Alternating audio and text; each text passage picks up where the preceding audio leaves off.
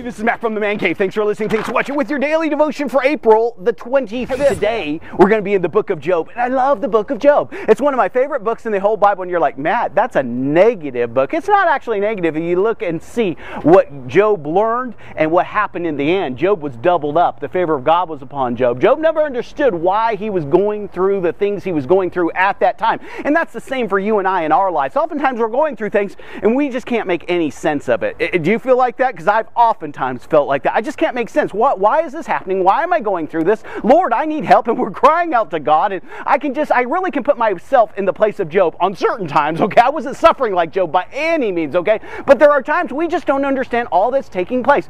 Well, listen, in the story of Job, there's three friends that were supposed to be friends, but they were absolutely not friends, okay? They're giving him all this advice, and they're telling him, Job, you're suffering because you're a lowlife. You've sinned against God. Job's wife says, curse God and die. That's not real good advice either, ladies. Okay, and so there's all these people giving all this advice, and here's the thing.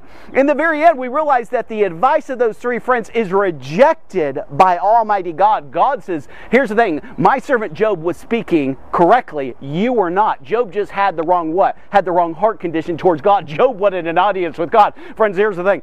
You don't want to argue your case before God. You're wrong, he's right. The Bible says, let every man be a liar and let God be true, okay? And so here's the thing. People always feel justified in their sin, and they always feel justified in arguing with God.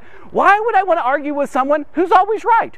Okay, if he says it's this way, that's the way it is. I need to adjust, adapt, overcome. Get on his page, okay? Okay, I'll get into the Bible. Okay, I heard your advice. You're like, Matt, start reading the verse of the day. What are you doing? Okay, hey, Job chapter 34, and we're going to start in verse 16. It says this. It's very interesting. Let me get rid of this card. I'll pick that up later. I don't want you thinking Matt's a litter bug, okay? I will pick that up later.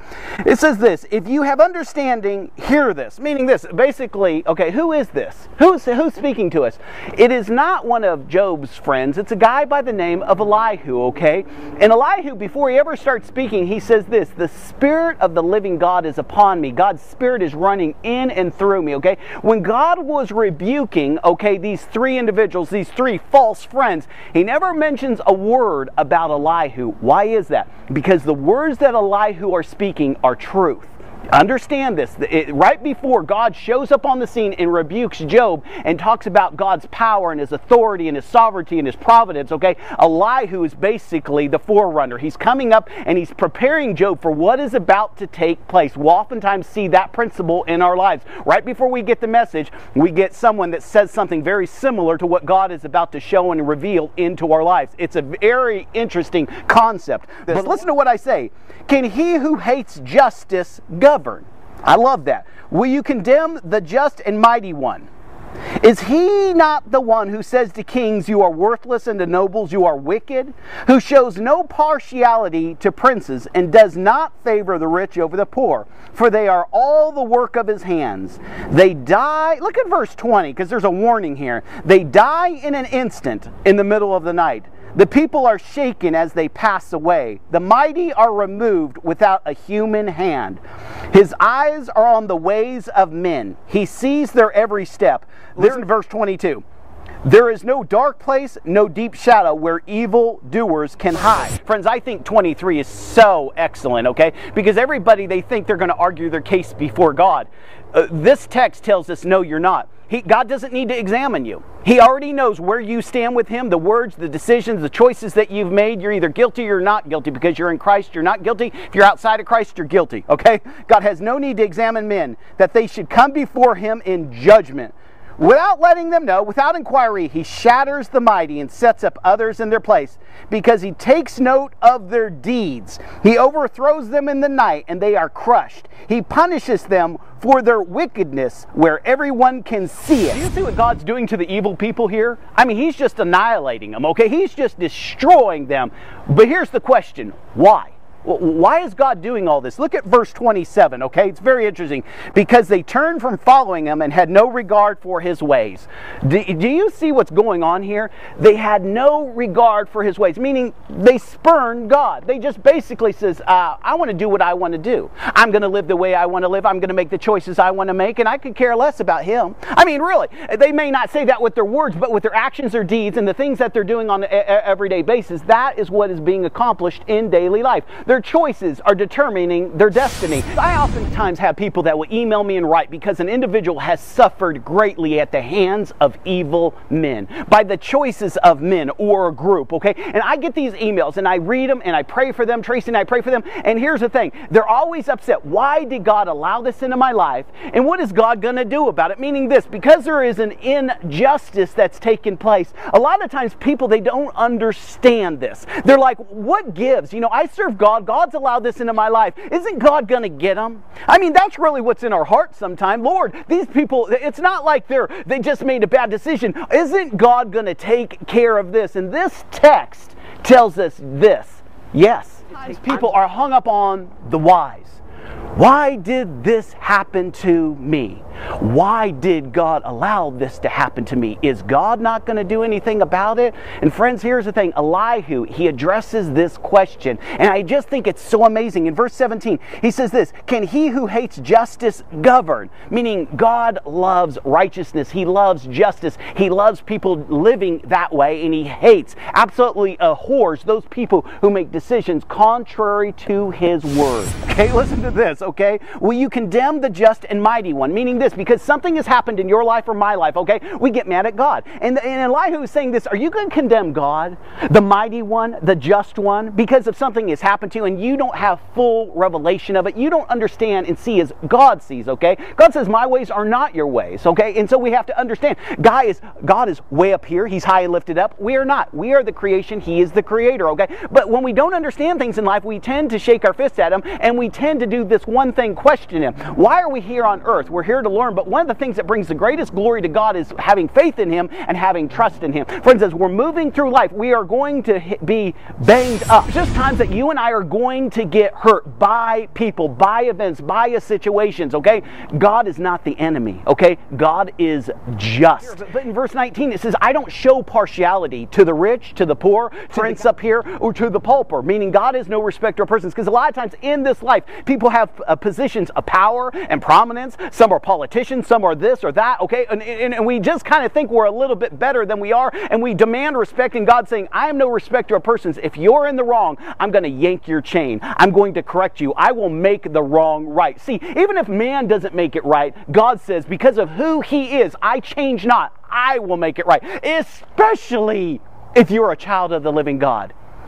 Friends, listen to very carefully, especially if you're a child of the living God. Trust God. What does God do to these evil people, to these wrongdoers, to these people who are destructive in nature, who are schemers, liars, deceivers? What does God do? What does he say in his word, okay? Elihu's going to tell us, okay, in verse 20, he says this, they die in an instant in the middle of the night. Does that person thinks they're okay, that they're okay in sin, nothing's happened, there's no consequences to my actions, my decisions, those evil things that I've done. Here's the thing, God says, I'll judge them.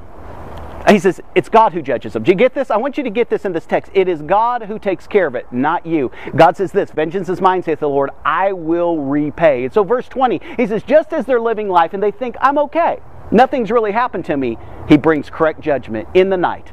He brings it to them. I mean, it's suddenly, there's no rooms for remorse, there's no rooms for sorry, there's no room for repentance, okay? He brings it like a fury into their doorstep, and here's the thing, they open their eyes, and where are they? Well, we know the story of the rich man and Lazarus. When they opened their eyes, that rich man opened his eyes in torment and pain and suffering. Why? Just basically, God judges them.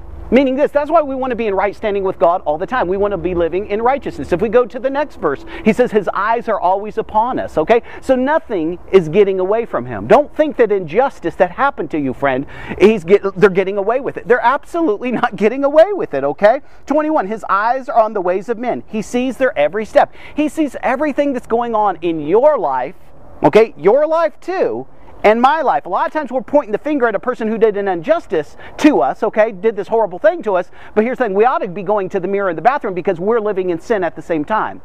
Watch this. We want God to bring justice and judgment against this person, but we oftentimes are harboring sin. We've incorporated things into our life. We're thinking, well, this was so much greater than what I'm doing. Sin is sin, no matter if it's in your life or it's in the murderer's hands, okay? Sin is sin. I've learned in my life, I don't need to worry about different people. You know why? Because here's the thing. I need to worry about myself.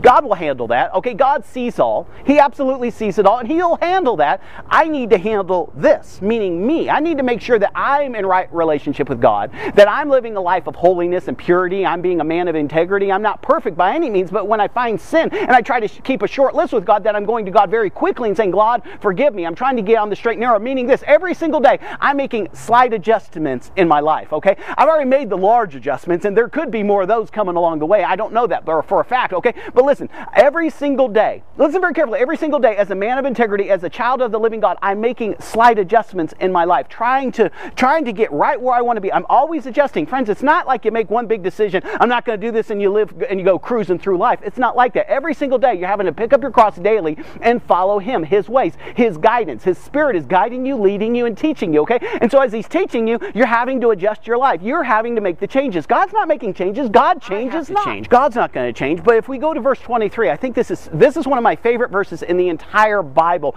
And it's one of the reasons, listen, as a born-again believer, I want to live in righteousness. In verse 23, it reads like this: God has no need to examine men any further, that they should come before Him in judgment. What that is saying is this: the life you're living, the decisions you're making, He already knows what you're doing. Meaning nothing escapes God. A lot of people, they honestly believe that they're going to stand before God and they're going to argue their case, okay? You will never do such a thing. If you ever stand before God in the great white throne judgment, and that is the judgment right before you get thrown into hell, you won't say a word. See, in the other line, which is the Bema Seat judgment, what that is it's a reward ceremony for those who were in Christ. You might be saying, well, that's not fair. That's not fair that He would send me to hell. You know what I'm saying? Verse 25 is He takes note of your deeds. He knows where you're standing. He knows where all of us are standing at any given day with Him.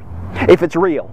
If you have a real relationship with Him, or if you're just paying lip service to Him. Or a lot of people, they just say words in church, they get baptized, or they join this or this. They just want to go to heaven. They're not living for the Lord. They don't really care about God. They don't even love God. They just don't want to go and suffer the punishment of the damned. God says this every single day: make sure you're in righteousness. Make sure you're ready in case He takes your life.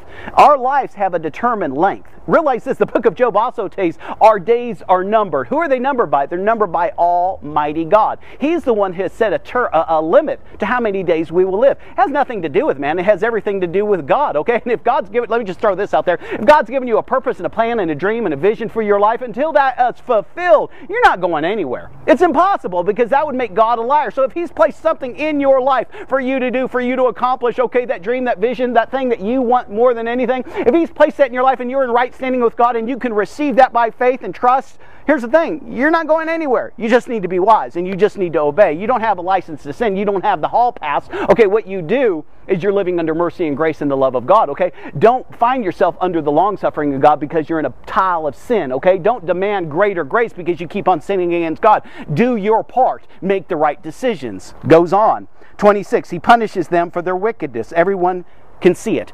He punishes people where He makes a mockery of them. Don't worry about the evildoers. Don't worry about these people that said this, did this, the deceivers, the liars, the thieves, the adulterers of heart, the murderers. Don't worry about them. Their place is in the lake of fire. Their place is in hell. God will deal with them in due time. Because of what? Because of His Word. Because of what He says. Am I to judge them? No. Only God knows your heart, my heart, their heart. Okay? It's only God. We don't need to worry about those people. God speaks. Those individuals who have done these wrongs to you, they're thrown for eternity into hell. They're released. Has nothing to do with you anymore. And it has nothing to do with you right now. It's one thing if they get right with God and they ask for your forgiveness and they make things right, but if they don't sweat it. Friends, I've had people sin against me and my family so greatly, it's not even funny. Friends, here's the thing. To me, it's water under the bridge. I could care less, okay? I hope they get in right relationship before they die, because they're going to stand before a righteous judge. See, that's where Elihu started. He says this: God is so righteous. There is not one little lie, one little injustice, one little thing that is going to slip by Him. Guys, let's go back to the Bible. No sooner had Elihu finished speaking, okay, that God shows up.